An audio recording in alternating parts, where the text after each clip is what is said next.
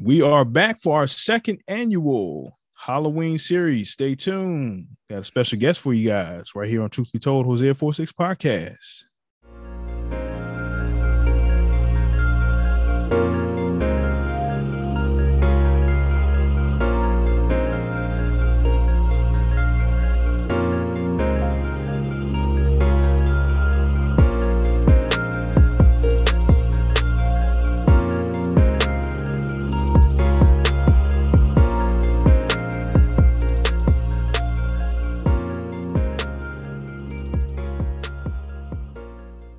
Hey, what's going on, everybody? This is your boy Trevi Tread coming back to you with another one.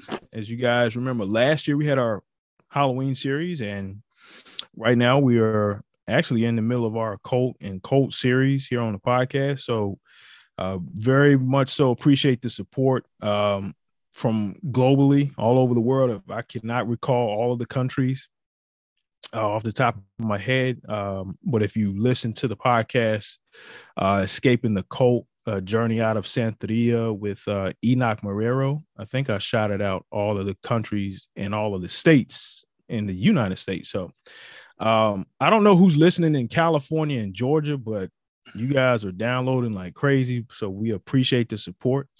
If it's a big company that wants to sponsor, just hit us up on email. I'll take a sponsorship. But anyways, we wanted to do another Halloween series for you. Last year we had Dr. Michael Heiser, who came on Talk Demons. We had Joseph Jordan, who dealt with the alien demonic connection. So that was awesome.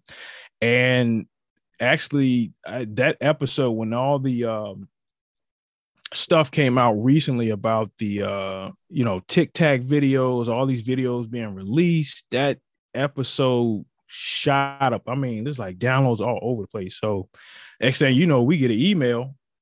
You guys are in the top 100 podcasts religiously. And I think it was because of Joseph Jordan's episode, because everybody wants to know what is going on with, these objects appearing in our skies and people having experiences. And then we had Father Eric Junger, who is let me use proper English, Anglican exorcist. And so he came on to talk a little bit of exorcism and what not to do so you don't end up seriously oppressed or possessed. So we want to do that again. And I have a brilliant guy, young man. I'm going to call him young man. I first encountered him through Dr. Heiser's, one of Dr. Heiser's podcast webcast series that he does, which is awesome. You check it out because he does a lot of stuff that some people say is weird, but I'm telling you, it will help you with your faith if you're struggling with some stuff. And he had Dr. Judd Burton on, and so Dr. Burton was going in talking about vampires and all types of stuff. I was like, whoa, I know who to get for this. I know who to get. So joining me on this Halloween series, I have none other than Dr. Judd Burton. Welcome, Dr. Burton. Thank you, Trevor. Glad to be here. Yes, sir. Yes, sir. So I have quite a few of his books, and what more better book to discuss than the Book of Halloween? So, Dr. Burton, a lot of people wondering with the whole spooky stuff, and this is the month of pumpkins, and you hear it on both sides of the aisle. Pumpkins are the devil. I wouldn't even have it on display. I have plenty of pumpkins outside my house, by the way, because I like the way they look. Mm-hmm. And it makes my house look pretty nice, I guess. I don't know. I'm going to find out if I'm wrong or right, if I need to get rid of them. What do they call gorges? It's looked like a giant eggplant. It's a type. Oh yeah, the little gourds. Gorge, yeah. There we go. So I had picked up. We went to the pumpkin patch and grabbed some stuff. So, had a good time with the family, and I think my house looks very fallish, to say the least. So, but Dr. Burton, again, welcome. But let's talk. I want to talk about Halloween. Mm-hmm. What are the origins of Halloween? Well, Halloween, as it's generally observed in the States, is a direct descent from a Celtic festival called Samhain. Mm-hmm. Samhain was the Celtic New Year, and I'm emphasizing the Celtic end of it here because, in fact, many old world, prehistoric and early historic antique civilizations and societies celebrated a version of this because they all basically had a very similar calendar that was based on the procession of seasons throughout the year. And so the harvest served as specifically November the 1st served as their new year. And for the Celts, Samhain was a time that they believed that the veil between this world and the next world was the thinnest. And so this allowed them to not only traffic more closely with the gods that they worshipped, but also supposedly the spirits of their dead ancestors and friends and loved ones who have gone on. And there was a whole retinue of ceremony and rite that went along with the invocation and placation of these kinds of spirits. And of course, these practices are could basically be summed up under the umbrella of necromancy, the converse with the dead or spirits, which are practices that are soundly drummed out and forbidden in both the Old and New Testament in the Bible. And there are reasons for that, which we can get into as we go along tonight. But just in terms of introduction, this was a festival that was imported to the United States through various peoples from the Old World coming to the New World. And as I say, there are variations of it around the world. In fact, that week between October the 31st and November the 5th, there are a string of related observances such as Halloween, All Saints Day, Dia de los Muertos in Latin America, and even Guy Fawkes Day is reminiscent of these traditions of trickery and mischief that were associated with the original Samhain. In the case of Samhain or Halloween, that the agents for that sort of trickery and mischief, of course, were the spirits of their gods and fairies and all kinds of hobgoblins and things, which form the corpus of their mythology. And to add to that, of course, the animistic element, the placation and communication with the dead.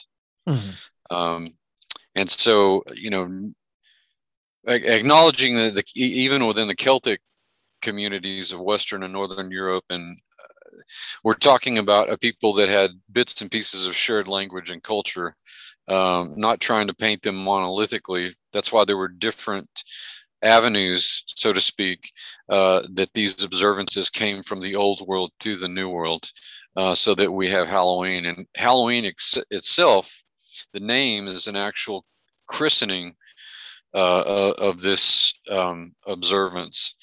In other words, when the church began to spread out into disparate parts of Europe and Asia and Africa, the standing order for missionaries was basically to look if there's a sacred grove or something, or a hilltop or something that these people are used to gathering at a certain time of the year or week or whatever. Don't chop the stand of trees down or build your church right there, because they're already used to meeting there or whatever. And then Christianize, so to speak, christen their holy days and observances. And that's what happened to Samhain. Samhain became, instead of communication with the dead, allegedly it was supposed to be an observance of the remembrance of saints who have gone by, because All Saints Day is November the 1st, and All Hallows Eve, All Saints Eve, is where we get Halloween from, because it's the day before. So All Hallows Eve, Halloween. But yeah, just in terms of introduction, that's essentially the basic element behind Halloween, behind Samhain, and through colonization, through migration, through diffusion, it eventually makes its way to the New World. So where do we get all of the dress up and the masks? And when it gets to America, did it start off evil, or was it just something, like a heritage, almost like we're trying to remember where we came from, and then it just kind of commercialized itself? Right. Well, as to the first part, the costumes and dressing probably stemmed from practices of that were totemistic within Celtic culture. In other words, reverence for animals. Because even some of those traditions are preserved in other Celtic festivals that survived, like May Day, Walpurgisnacht.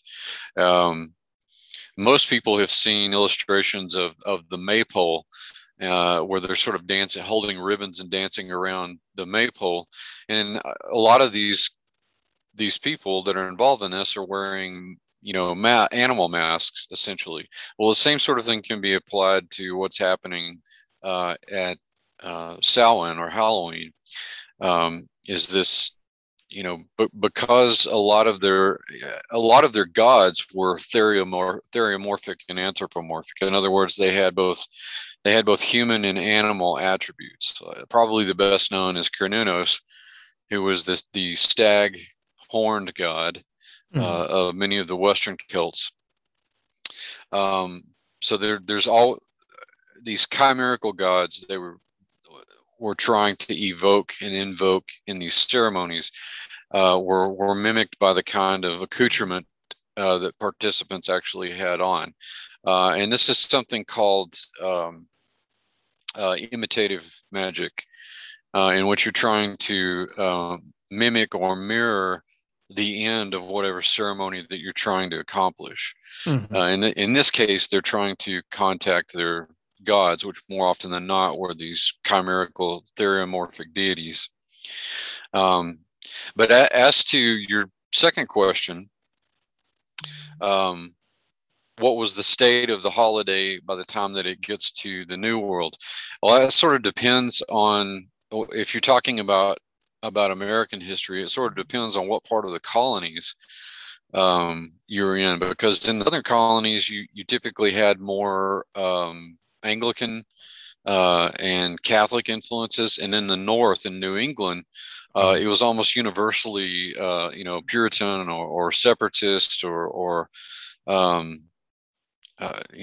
were some Quakers too, but it was basically Protestant in the north, and more Anglican and Catholic. Although technically the Church of England was Protestant, but much of its rite was still very Catholic. Right.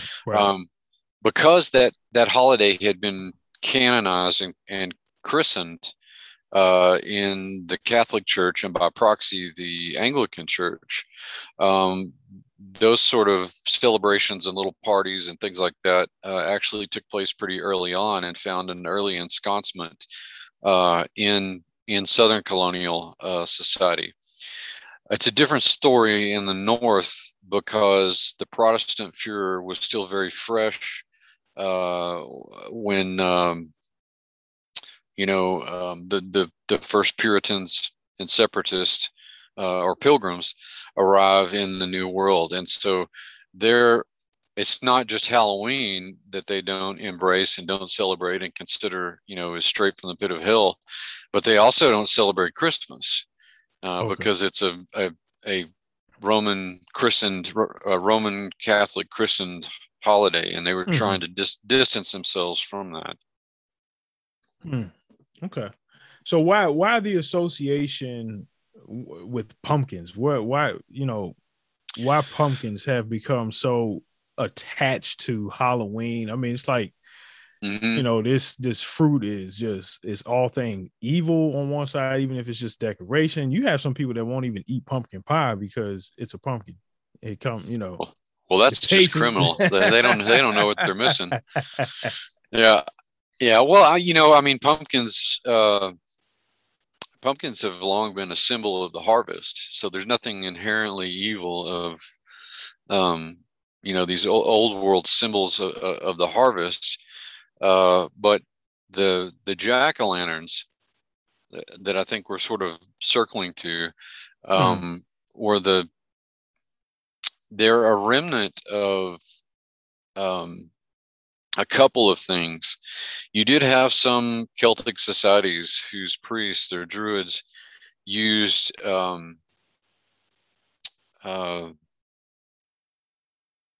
use them as a kind of marker to mark out who would be up for human sacrifice, and almost a kind of raffle sort of a system. They didn't only use pumpkins, though. More often than not, they used big turnips. And would carve them out and put a coal in them, and that's where the Irish tradition of the jack-o'-lantern came from, was using turnips. Wow. But when they began to come to the country first during the colonial period, and then in greater numbers during the potato famine in the 1840s, there are millions of Irish that are coming over. These traditions survive in a christened, canonized form, and instead of carving out the turnips, which are smaller and take a little bit more fine work, it was easier to hollow out these gourds, the pumpkins, to make the jack-o'-lanterns. And so that's where the tradition of the jack-o'-lantern comes from. But in terms of, the pumpkins and gourds and things like that, they've traditionally been an old world symbol of harvest. Is there anything behind the games that are being played at like Halloween events, like bobbing for apples or anything? Is there anything? Is that just American tradition, or is there anything behind that? Well, largely an American tradition. Not that they didn't exist in a kind of embryonic form in the old world, but they became party games and were disseminated widely throughout the New World, particularly what became the United States. The festival of Halloween that we just in terms of pop culture, on a pop culture level, looking at it anthropologically, the festival, the popular festival of Halloween we have, where kids dress up and go trick-or-treating and go to parties and stuff like that, is almost entirely an invention of the 20th century. Right. Again, not that it wasn't celebrated in Irish or Scottish neighborhoods in larger cities, but it took a while for those practices to further disseminate throughout our society. But one of the big things about Halloween was the playing of pranks and vandalism that were initially associated with it. And in order to blunt or thwart that, cities began to turn Halloween into a kids' holiday. And that's when you start to see, more Halloween parties and trick-or-treating and things like that. So those kinds of things, although they may have more ancient roots, aren't really widely disseminated and practiced until it becomes a sort of mass-produced commercial holiday, in other words, during the 20th century. So there is something behind trick or treat. Yeah, well, I mean, this goes back to the the raffle system that the Druids had. Oh wow. For picking human sacrifice, and a number of ways, of course, which they would dispatch or dispel victims, either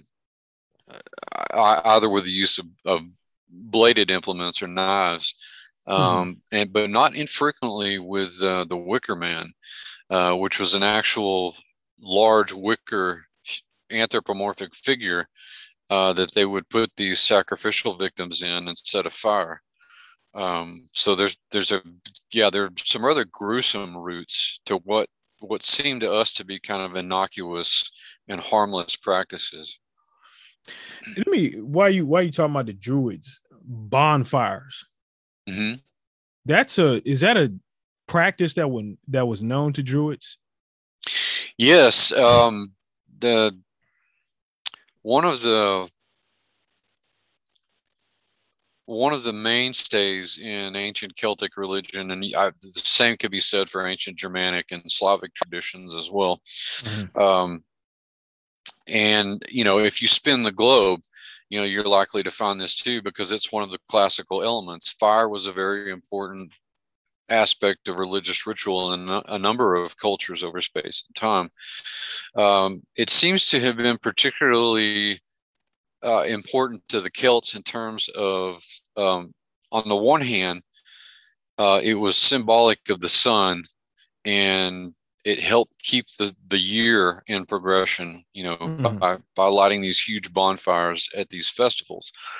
The other thing is that it had to do with fertility, with fecundity, um, with making sure that your herds, whether they were cattle or sheep or whatever, were sustained. And so, in particular, at some of these festival dates, like particularly May Day and not infrequently Samhain, but especially in the spring, Mm-hmm. um, multiple bonfires would be lit, and people's entire herds would be basically driven through the middle of them Oh in order wow. to ensure their fertility.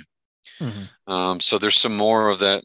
It's sort of straddles the fence between what I talked about a minute ago, imitative magic and contagious magic. You do have the imitative elements of the sun in fire, but you also have a kind of contagious magic or contact magic, because the animals themselves are being driven so close to the bonfires. Right.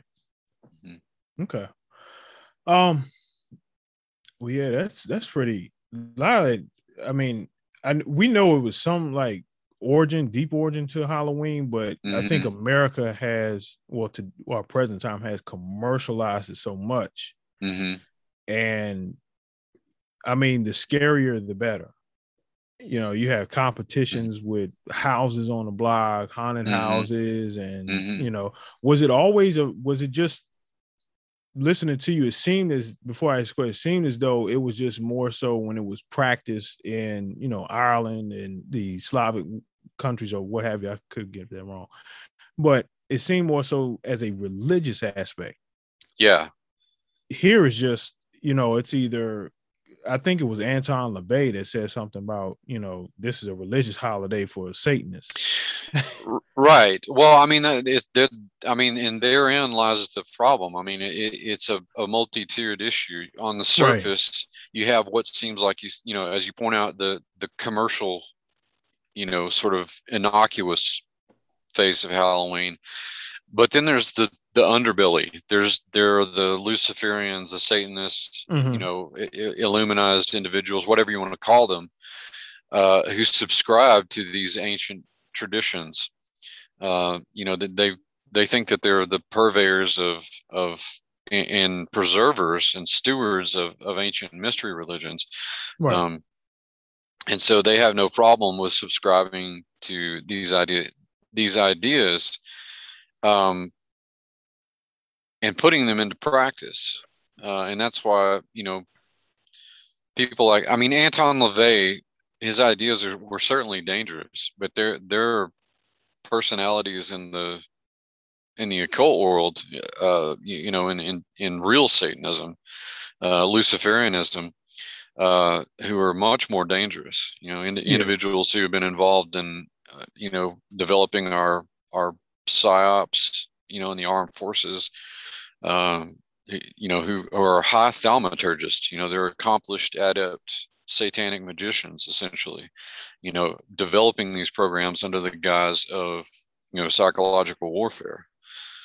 Well, Mm. it's that's the demonic element, the demonic root here, and further, it really goes back to this cult of the dead that's been at the heart of the development of many religions going all the way back into prehistory. In other words, materially, archaeologists can date this concept of irreverence and often a fear and a need to placate and keep these spirits at bay. This is something that we can chart well into prehistory. And of course, it's more articulated in the ancient world because we have written records to go along with the material evidence that we pull out. But one of the reasons that the Old Testament authors, via their inspiration from God, came down on these kinds of practices so hard is because the dead that these people were, whether they were the Canaanites or Mesopotamians or Phoenicians or whoever, right, the dead that they were contacting were the Rephaim. Yeah. And this is usually that's translated as the wraiths or the dead ones or something to that effect. What is also some of them refer to like some ancient kings? Yes, okay. Absolutely. Okay. In fact, there's been a string of research over the past years that people like myself and Dr. Heiser, Derek and Sharon Gilbert. Yes, I love their book. I have their book. Oh yeah, they're fantastic. Veneration. Yeah, yes. Exactly. That's the one I'm getting to. Yeah, and there's I think he's an Estonian Assyriologist by the name of Amar Anus, who's done some really good work. In connecting. So what are we getting at here? What we're getting at is we can tell by, first of all, by phonetic similarity, that the Rephaim, the Ravad that are mentioned in the Akkadian and Sumerian material in Mesopotamia, and then the same thing, the Rapa-Umi that are referenced in the Ugaritic material that the Phoenicians and the Canaanites used. It's really there that we have the details of their rituals and how they conceptualize these spirits. Well, they were the spirits of the Apsu, which was the watery abyss in Mesopotamian mythology, and there was a prescribed and articulated belief system about placating and keeping these dead ancestor kings, in other words, at bay and keeping them happy, or else they would retaliate.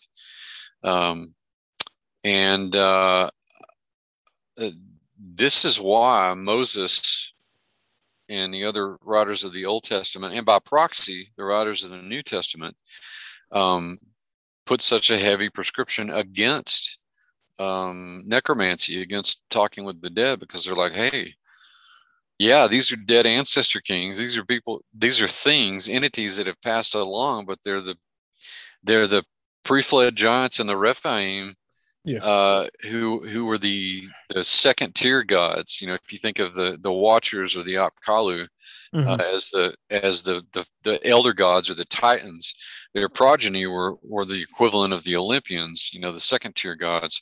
Right. And they quite literally were the god kings of late prehistory and early antiquity, early post-flood antiquity. That's why necromancy is considered to be such a deadly thing to toy around with. Yeah. And it's, you don't know who you come in contact with. You don't know, but you also kind of, if you study this stuff, you realize very quickly that they do have identities, that they are entities that have passed along, but they're not what you think they are. They're not humans.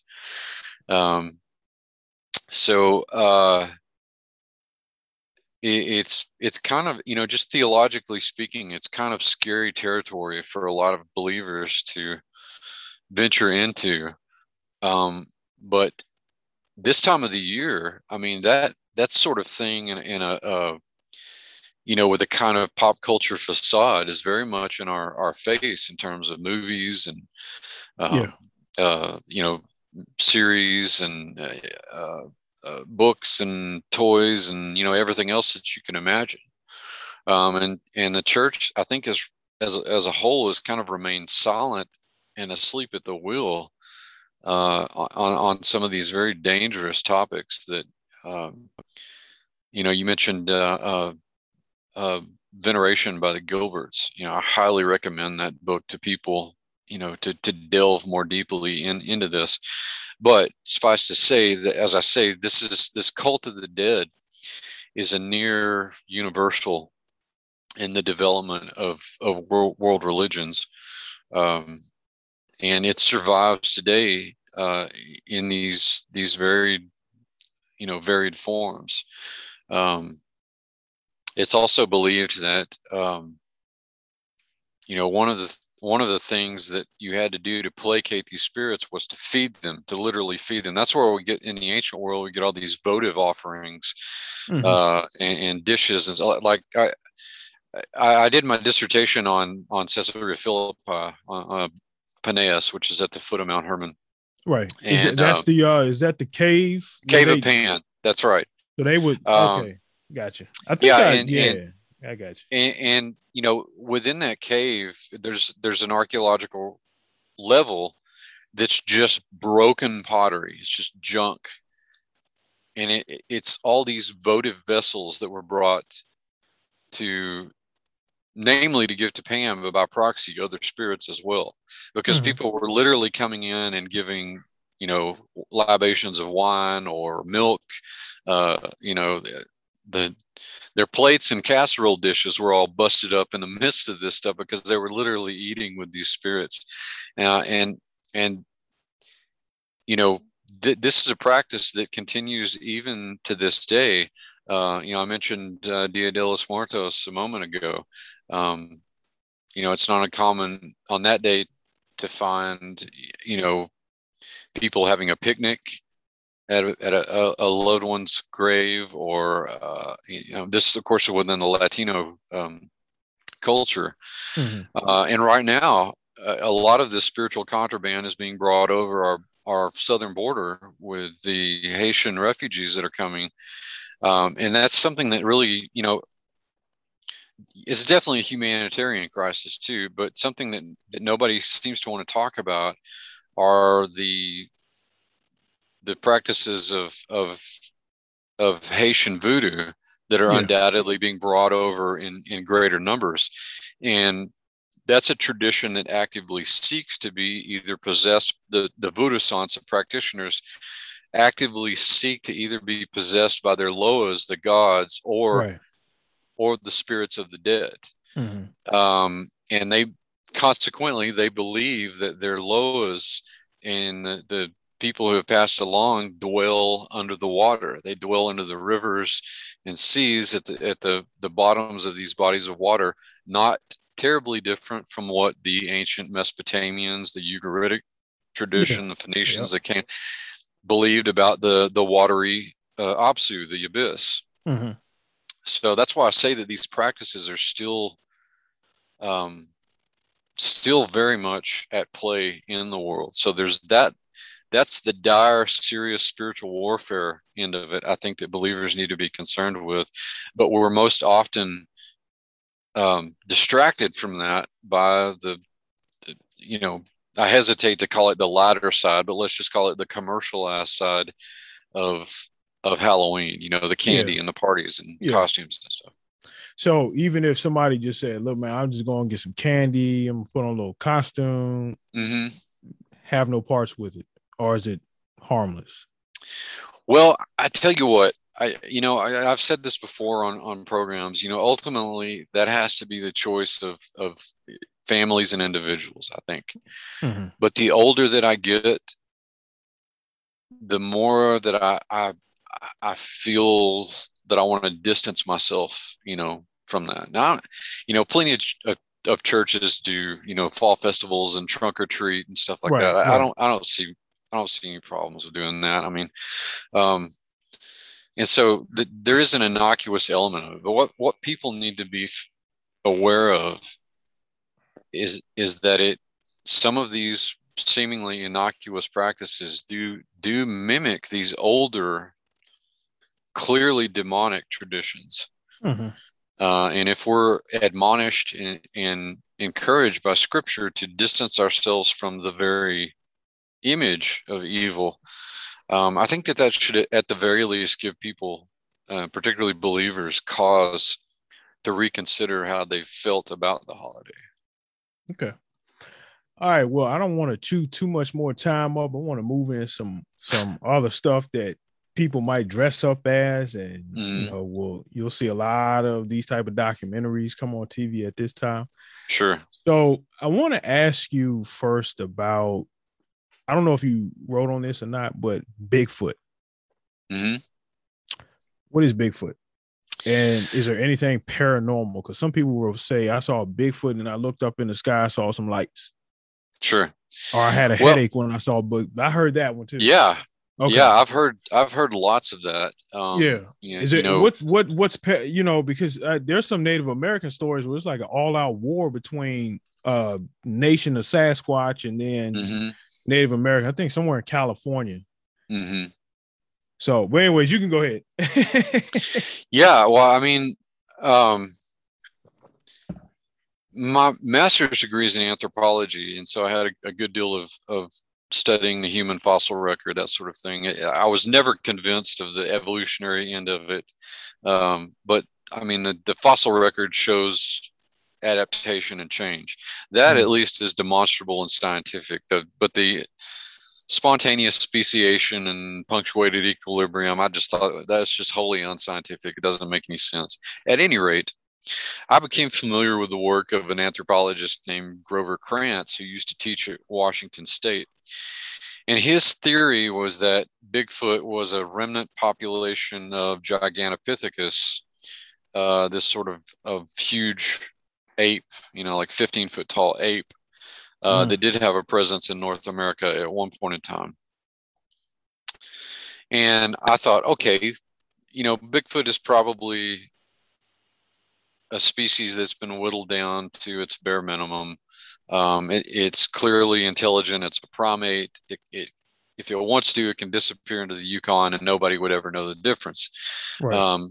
Very adept at hiding. And so I was content with a kind of naturalistic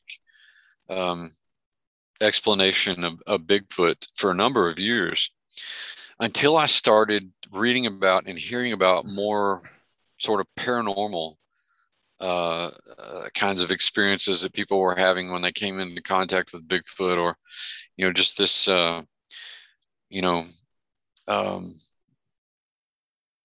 seeing them appear out of nowhere and then disappear into a portal, or as you pointed out, there were lights around them, or lights in the sky or something. Yeah, UFO or UAP, as it now called. Yeah, exactly. and the terrible smell around them is one. Yeah. And just a veritable litany of paranormal phenomena accompanying these sightings and encounters. And so I reconsidered my position, and began to consider what those possibilities might be, that they might be remnant populations of some of the tribes of giants, or they might be something, wholly other, something chimerical and into themselves. As you say, that there are native traditions, native histories of these kinds of creatures that go back for thousands of years. It's just that most of the time those accounts get peripheralized because it's oral history and not written down. But it's well documented by anthropologists that oral traditions, if the proper mechanisms for accuracy are built into them, then they're passed along with a high degree of accuracy. And that's very much the case in a lot of Native American traditions. And so, yeah, I tend to think that That's not to say that there may not be natural populations, because even in the sightings, around the world, there's quite a bit of physical variation to Bigfoot or Yowie or the Yeti or whatever version we happen to be talking about. But at the same time, it's hard to deny the accounts, the anecdotes that build up about these encounters with Bigfoot. And so I think that there has to be something paranormal, supernatural about them. If the transdimensional element is there, then that leaves all kind of possibility for that these are simply another kind of demon. There's something at work there. I'm not saying that that's the case in every encounter, but it just seems like the purely naturalistic explanation is becoming more and more inefficient in terms of explaining Bigfoot or Sasquatch as a tenable idea, as an actual manifestation in time and space. Okay. Yeah, because I wondered, about Bigfoot, and I mean, you would hear stuff here and there, the very elusive creatures. I heard the Gigantopithecus a while back. But then I started to hear stories where it was the paranormal stuff. Like, what in the world does UFOs or UAPs, and be correct, have to deal with Bigfoot? And I was like, something's going on. And some people were reporting, I saw this Bigfoot and I had a headache. And I was like, well, why are you getting a headache from Bigfoot? And then you had some that saying, man, the smell was horrendous, smell like sulfur. If you look at some stuff with people that would have infestations of demons in their home, they would talk about a sulfuric smell. Yeah. And so I was like, man, I hope that, but we can't put anything past the supernatural realm. And I think that's what's starting to happen with the whole UAPs. And I tell people, I said, pay attention to the language. Yeah. Because it went from flying saucers back in the 40s. And I understand with, that's when you had L. Ron Hubbard and Parsons that bust open what do they do? The Babylon workings in 47. Yeah. That was also the same year that we rediscovered the Dead Sea Scrolls. You think there's any connection with that?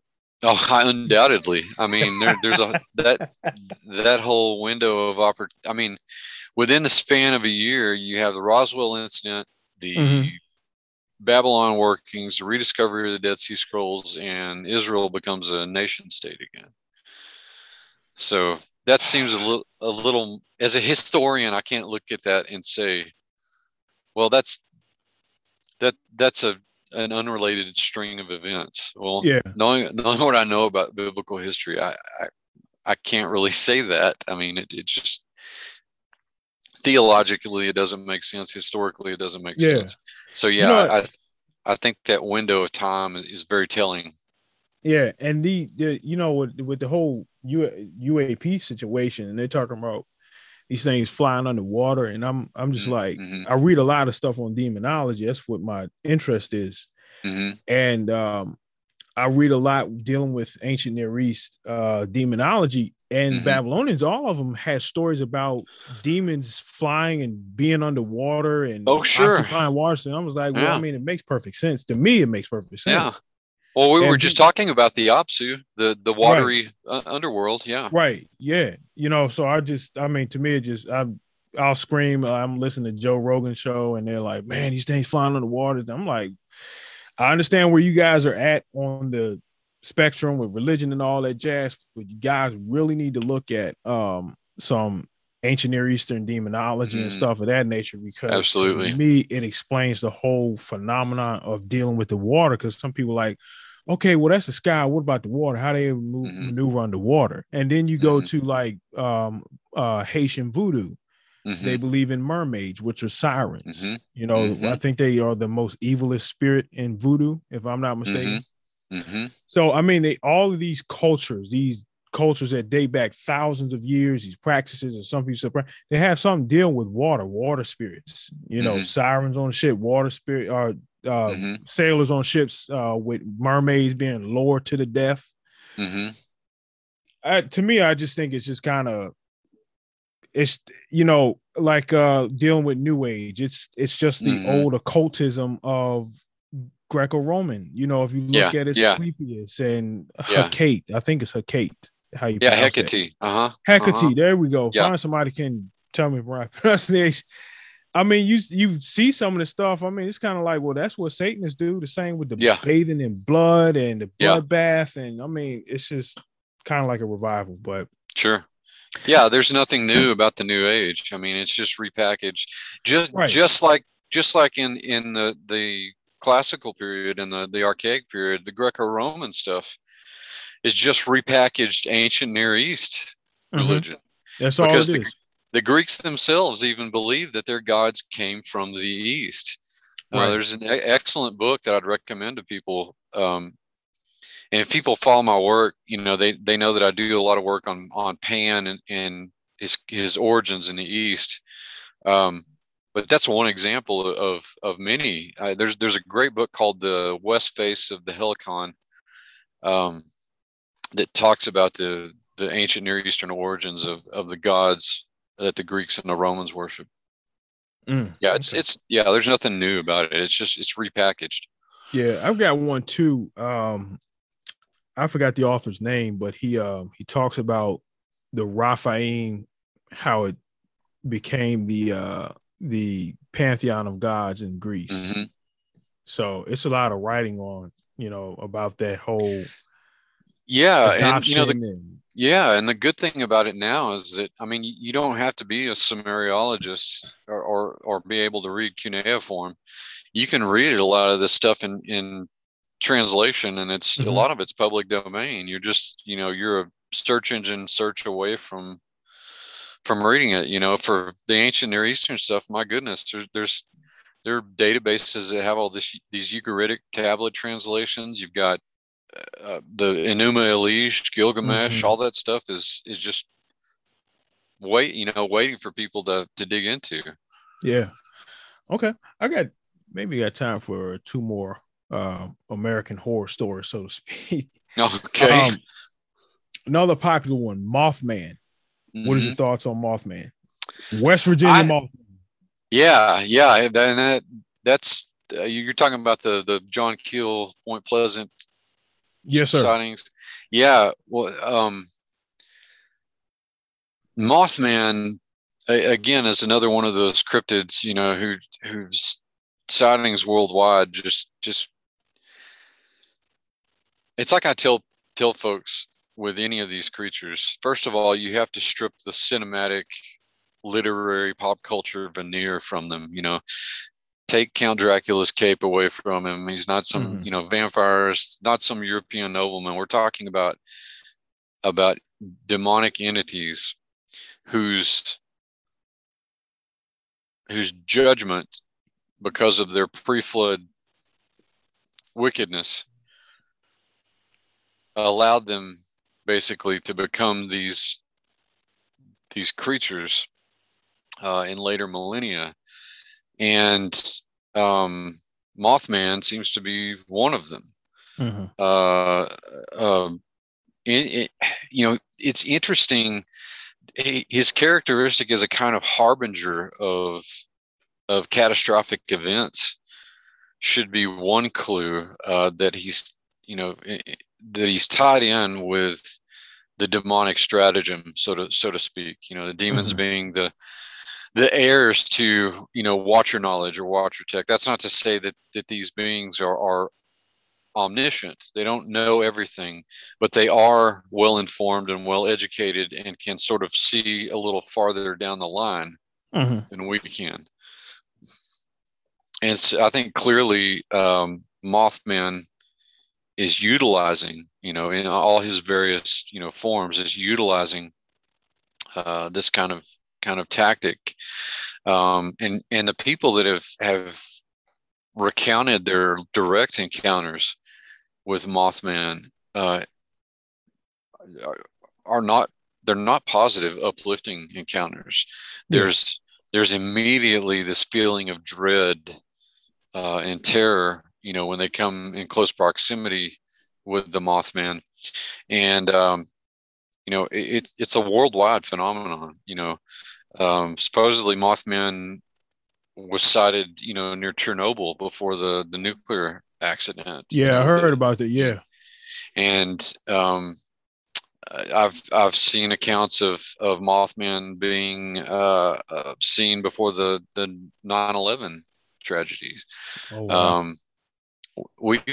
I've got a friend of mine, Joe Taylor, who's the curator of the Mount Blanco Fossil Museum, who's recorded a number of Mothman sightings in the Crosbyton, Texas area, which is about 2 hours north of where I'm at right now. So they're all over. The sightings are all over. Again, that's the whole point about these phenomena.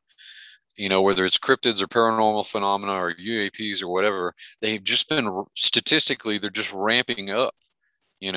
It just seems that we're sort of out of the Cold War phase of spiritual warfare, and it's becoming more in the open and conventional now. Mm-hmm. And so I think we're living in a time where the church is going to have to make a decision about this as to whether to acknowledge it as a supernatural reality and a threat, or just go back to burying its head in the sand.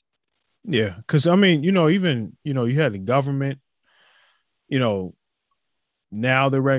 Senate wants to look at it, and then you had I don't know how true this group is, but I think they were real. The Collins Elite.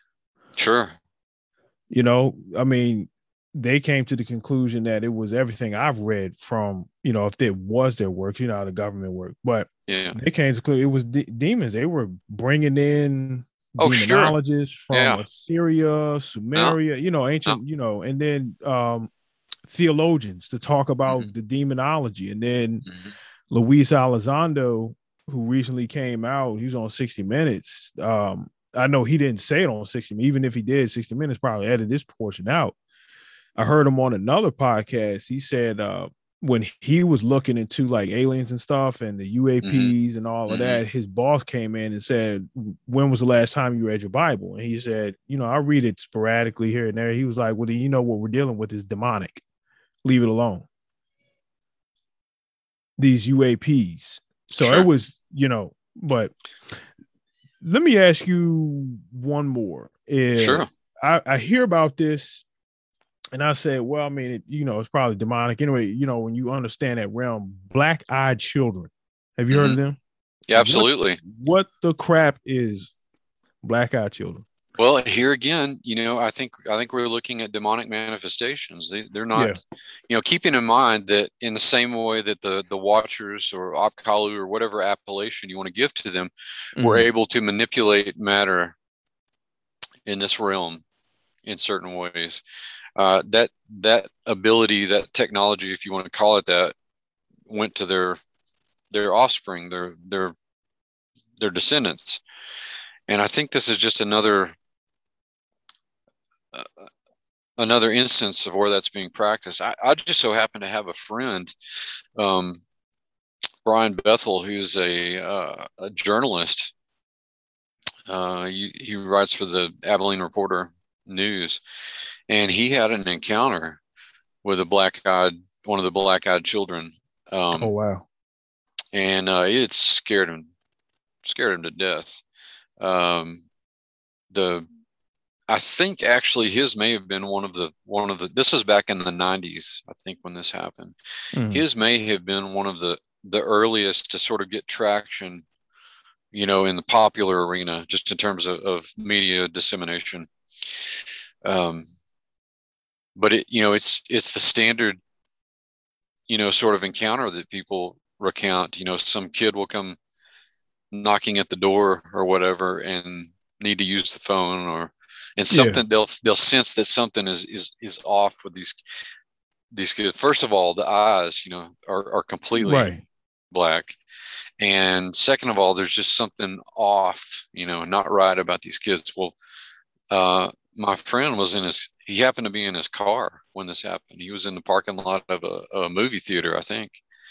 And this kid just almost out of nowhere just shows up and is just right outside his his door, and his eyes are just glazed over black.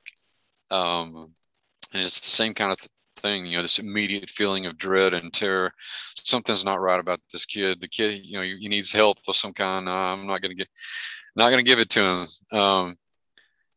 So, and sometimes they show up in more than one. Yeah, I Sometimes heard it's about that. multiple children. So I mean, what better guys to show up in than that of a child, to try and throw a person off guard, or elicit their sympathy or something to get them to come in. Mm-hmm. It makes me think of the passage where Jesus is saying, suffer the little children, and that for those that try to harm them, it'd be better if a millstone was thrown around their neck and they were tied around their neck and they were thrown into the ocean. Well, just like everything that the demonic does, what do? They take what's good, what God gives, and they make this terrible parody of it, this mirrory demonic reflection of what is good. Jesus gave his blood. The demonic vampire takes blood. Jesus gives eternal life. The demonic tries to steal it away. And again and again, this is repeated, and the black-eyed children are certainly no exception to that.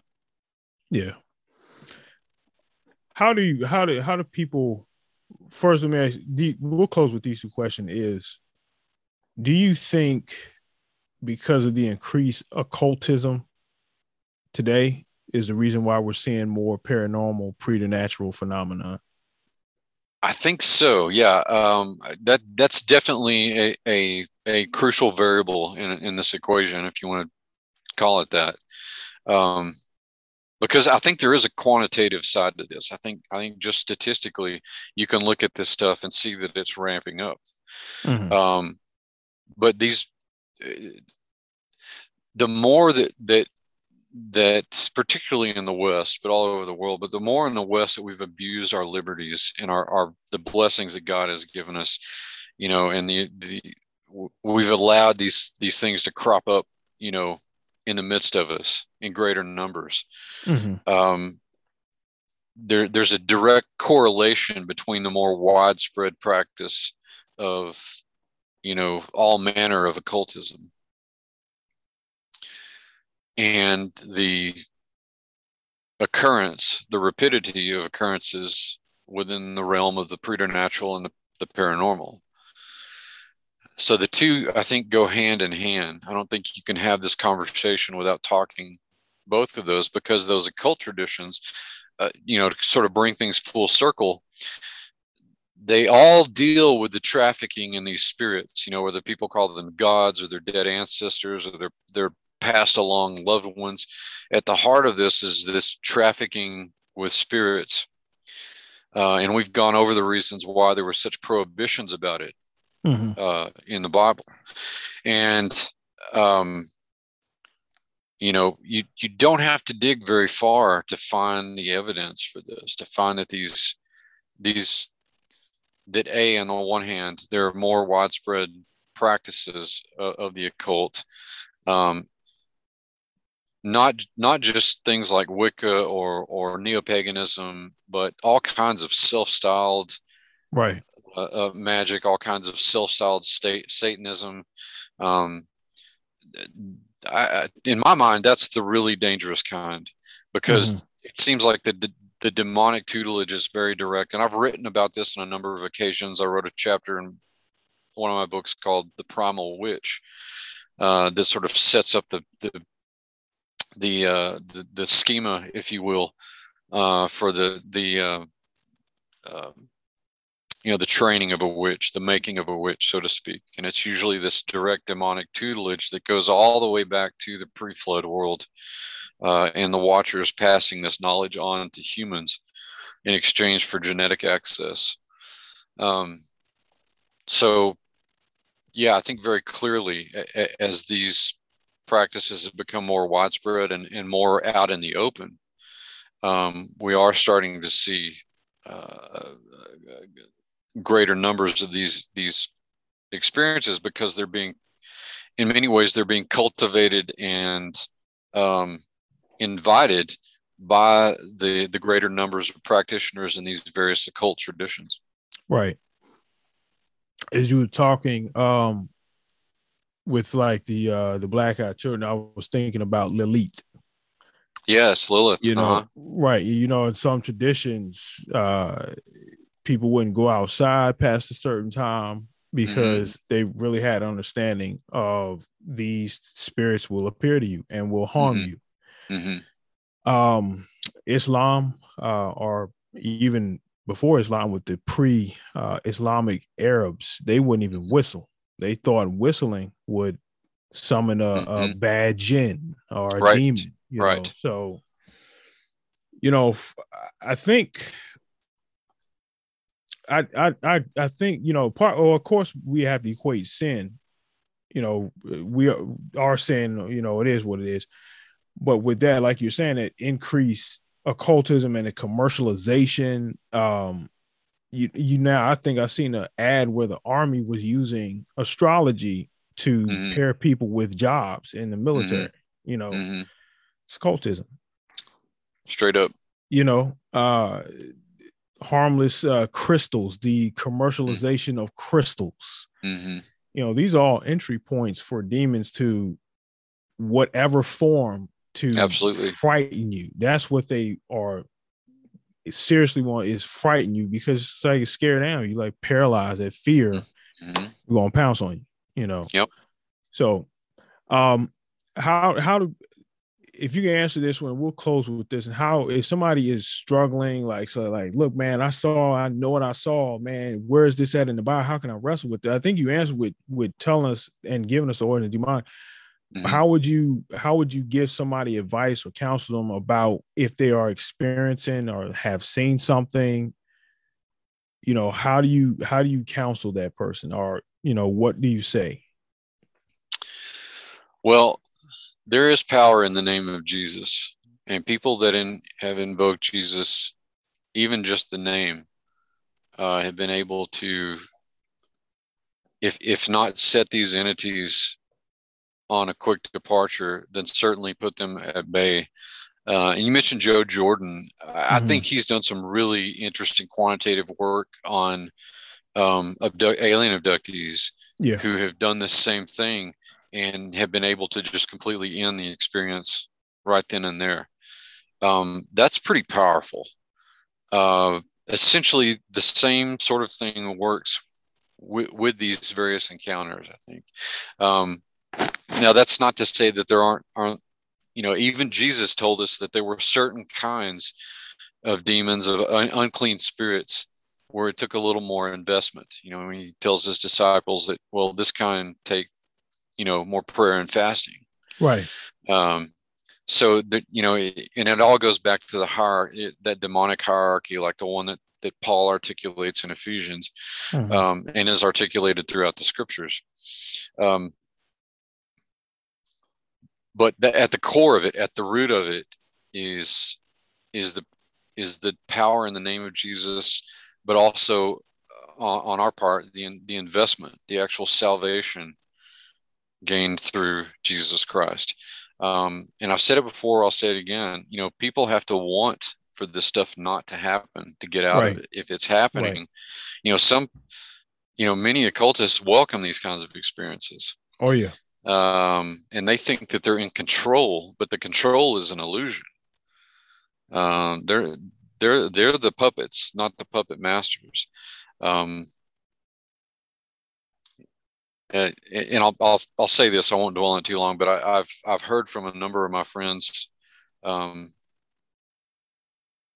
who do basically missions work amongst the pagan community, that even neo-pagans are starting to, these entities that they're invoking, they feel like they're not able to control them as much. So I thought that was a kind of a telling, you know, trend happening in the neo-pagan world. And I wonder how much of that is actually occurring in other traditions right now. I suspect that the same kind of thing is happening. But long story short, people have to want for these things not to happen and to submit to Jesus, because we're given power and authority over these things. The scriptures say that at some point we're restored to our position on the divine council as sons of God. The scriptures clearly say that we'll sit in judgment of angels, right? And that's not hyperbole. I mean, it's just written clear as day. And so I think that that's something else that people need to remember. Particularly if you're a believer and you find yourself in one of these situations, it ought to be reflex. It's like Bruce Lee's Jeet Kune Do or something. You're blocking and punching at the same time. It ought to be just like that. But the church doesn't teach that anymore. No, for the most part. Mm-hmm. Yeah. Clinton T. Arnold's book, Principalities and Powers. He's Spiritual Warfare in Paul's Letters. He talks about that. He said, I think he's still at Biola. Yeah, I'm pretty sure he's at Biola. But his book is really good. I'm going through that now. He talks about how he has students that will come from Asia and Africa. Excuse me. And they'll praise the American church for its homiletics, its exegesis, its commentaries. But then they become critical because they say, why are you also silent on spiritual warfare? Yeah. And it's a problem, because now you have, and I remember I went to a interview for an internship. And where I went to, the church, the predominant seminary that the ministers and all of them went to was very liberal. And I went to a very conservative school, Liberty University. So I got my bachelor's there and my master of divinity. And they said, why did you go there? And I said, well, you have to deal. You're going to need somebody on your staff that's going to be able to deal with somebody that's going to come to you and say, I think something was in my room last night. And they're going to need an explanation. They don't need somebody to talk to them and show them why it's a demon. I was telling a guy, I was interviewing for my doctoral program. I was accepting a doctoral program. And I told Congratulations. him, thank you. And now the real pain starts. Yeah, it's not gonna start for a few years. Talking with my wife, we're gonna pause and get some of these kids raised up for. Yeah. But I told him what I wanted to do my dissertation on. It's why kids are possessed. In the New Testament, we're not told. I was reading Billy Hallowell. I mentioned this before. Billy Hallowell's book, Playing with Fire. He said a lot of people are bothered by child possession in the New Testament. But when we kind of open it up a little broad, you had a lot of Jewish magic. They had a heavy influence on the Greek magical papyri and the heavy influence. I mean, they taught the Greeks. Gnosticism's right out of the Kabbalistic tradition. That goes back to I mean, they were heavy practice, and I think there was a temple of Asclepius that was recently, not too long ago, found in Jerusalem. If I'm not mistaken. So you have people dabbling. I know how some people might feel about Mark Dever, but I mean, he might have a point with, the little figurines in the house. I'm not saying that's God's wife that they were found, but I mean, I wouldn't put it past. It's like people in my family that were, heavily involved in the church, but they also dabbled in some hoodoo, not knowing it was hoodoo. But if you had a wart on your hand, you know who to go to. The root doctor, right? Right. Yeah. My grandma's sister was known as the lady where we're from to get rid of warts. She did it with my oldest brother, and I asked him how it was done, and he told me. But people with sleep paralysis, that's very common. You shout the name of Jesus and people would say him. That's what Joe Jordan was talking about. It would stop. Yep. And so I believe that him in Philippians chapter 2, and Paul records it in Philippians 2, but at that name, I think it's from 10 to 12, at that name of Jesus, every knee has got to bow. Yep. We have nothing to fear, He has not given us the the New English translation puts the capital S, so it's the Holy Spirit. He's not giving us the Holy Spirit to fear. Yeah. So we have no reason to fear. I mean, hey, you got to go. We in the name of Jesus Christ, you got to dip. You got to get out of my house. I don't know where you got to go, but you got to get the heck up out of here. Yeah. Well, and the price is it's eternal vigilance, Yes. because Christ also warned us that, stay on your guard, because this spirit will, once it's cast out, will go out into the wilderness and look for Yes. 7 more. Yes, sir. That are and they're gonna come back to that more. house. Yep. Yep. Yep. What's his name? Graham 12 Tree has an excellent. He has an excellent portion on that. And Jesus and Exorcist, his book on that. That's pretty good writing. But well, Dr. Burton, if people want to reach out to you, how could they get in contact? Well, they can follow me on all the major social media feeds, YouTube, Facebook. If you want to email me, you can email me at professorburton@yahoo.com. My websites are burtonbeyond.com and tioba.org. That's the Institute of Biblical Anthropology. And I teach around a coursework on these topics. And in fact, those all my certifications are on. That's 12 courses. They're on sale right now for $105 a piece. And people can study. Okay. I wanted to make this stuff affordable because it's timely, and people, really need to start wrapping their heads around this if they haven't already. But I would point people to my biblical demonology, world mythology, and my preternatural morphology program. That last one is the really hot one right now. That's the one that deals with vampires and werewolves and revenants and all kinds of things. What's that site? I think I'm gonna sign up. I think I'm gonna have to get. Well, if people, it's tioba.org. If people want to do that, they can email me at professorburton@yahoo.com. I'm going through some website updates and just about to launch a new platform, interactive platform. So, but yeah, now it'd actually be a great time for people to get them, because, they'll already be set up to use the platform, and the price will have to go up just because of maintenance costs at that point in time. So, but still very, very, very affordable stuff. Very affordable. And so many certificate programs are available now through seminary. I think a lot of seminaries, let me say this, and then I know we said we're going to close with, that's the Baptists and all that other stuff, and Pentecostal. Yep. I mean, we're going to close about 50 times. But anyway, a lot of schools are starting to offer courses on the occult, and they are reporting these courses are packed to the max. And this is seminary. It's a heavy interest, and I don't think we're dealing enough with it in the church. You can't just deal with Jesus healing and not deal with Jesus as an exorcist, because wherever he healed, he was casting demons. Absolutely. Amen.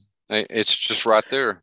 Yes, sir. All right. And then you can check if you want Dr. Burton's books. I have several. I have the Book of Halloween, the Book of the Giants, Lives of the Necromancers, A History of Magic and the Occult, which I am going to dig in shortly.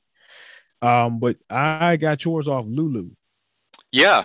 I've got that's part of that series of edited volumes that I did at one point in time. And I'm actually going to start adding to that, but I've got 2 new originals coming out. I've got one book called The Van Helsing Way, which deals especially with what we've been talking about tonight, vampires and werewolves and cryptids and all kinds of stuff, and the biblical approach to that. And then I've got another book that Dr. Aaron Judkins and I have written together that's forthcoming from Defender Publishing on Göbekli Tepe and the Bible, which is that site in Eastern Turkey that's been making such waves the past few years. Oh, nice. Okay. And there's lots of Cult of the Dead stuff there too. Did you ever have the cat claw and is it cat claw and the pendulum? Cat claw and pentagram. I'm almost done getting that ready. That's actually my. I'm watching for that one. Yeah, I'm watching for that one. Okay. All right. Well, hey, listen, thank y'all for joining us for our actual second annual Halloween series. So hopefully we're going to keep this ball rolling, and to provide answers for anybody in the church that, may be struggling with paranormal, preternatural, cryptids, all that, whatever you see, and it's hard for we to explain, and we want to run to the History Channel, and then it jacks up our faith.